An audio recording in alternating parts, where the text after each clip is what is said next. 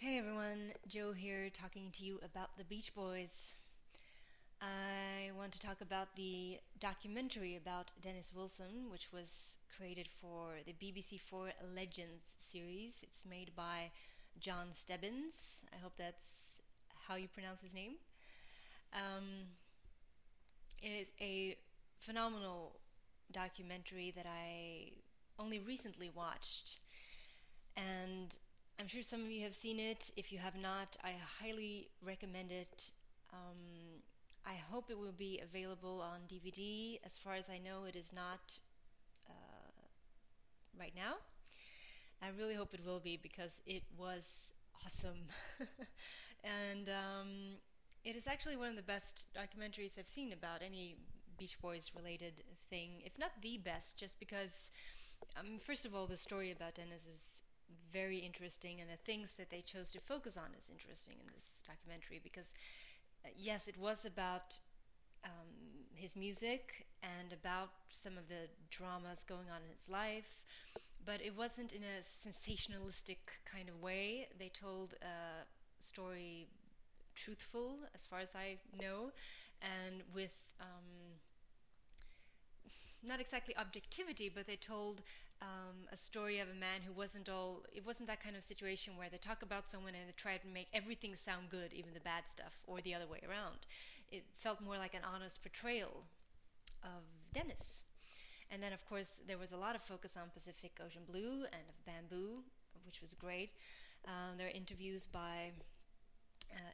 with David Marks, Al Jardine, Blondie Chaplin, Greg Jacobson, John Hanlon, Jeff Foskett, and many other people who were great to hear from. And we get to see Dennis's two sons, well, two of his sons, which was wonderful. So we saw Carl and Michael Wilson. And I thought that was very interesting.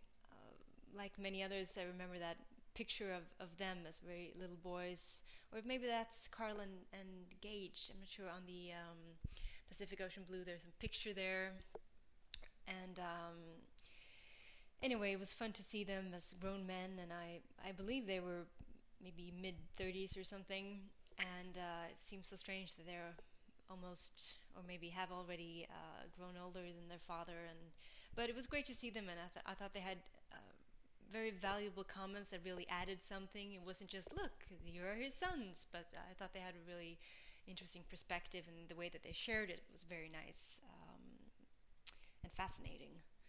And it was great to see Blondie Chaplin. I've been very fascinated by him for a long time, and it was a shame that there wasn't more of his interview. I've wondered a bit about his relationship with Dennis. It seemed like they worked together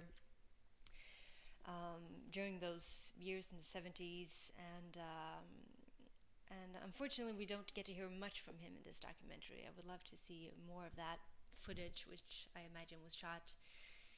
And of course, hearing Greg Jacobson and seeing him talk about Dennis and how they worked together, that was great. And I thought that he really shared a lot of information about the music and about their partnership, and also about his memories and the pain over Dennis's decline and death.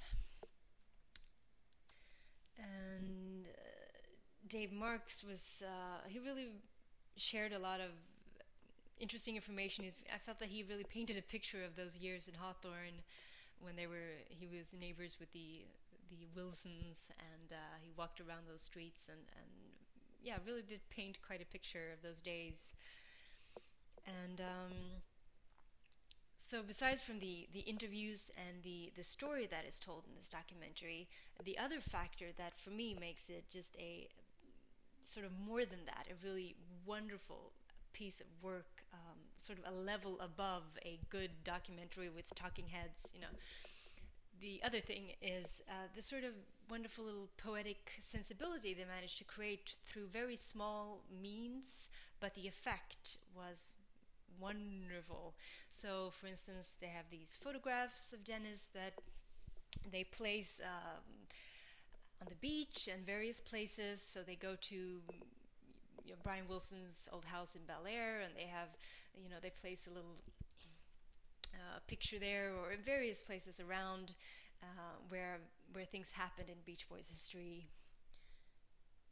And there are several things like that in the telling of the story that, for me, truly adds something to the material. And again, it takes it to another level because it creates emotion and beauty.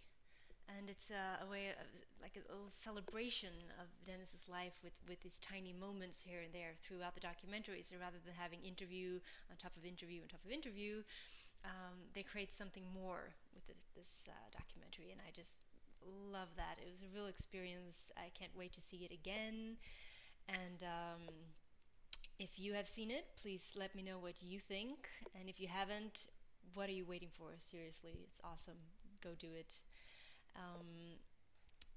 So if you want to let me know what you think, thebeachboyspodcast.podbean.com. You can leave comments there.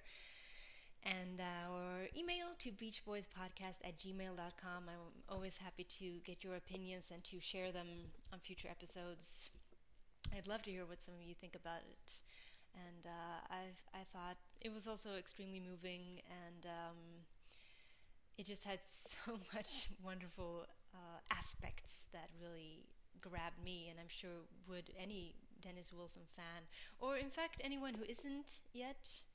I think that this is really one of the few maybe Beach Boys related documentaries that I have seen that would be as interesting almost to someone who is not even aware of Dennis Wilson, who's not a big Beach Boys fan. I really think that you can watch this with your loved ones who maybe wonder what all the hoopla is about and why you're so obsessed with the Beach Boys, which you probably are if you're listening to this. So anyway, that was it for today. Thank you for listening, and bye for now.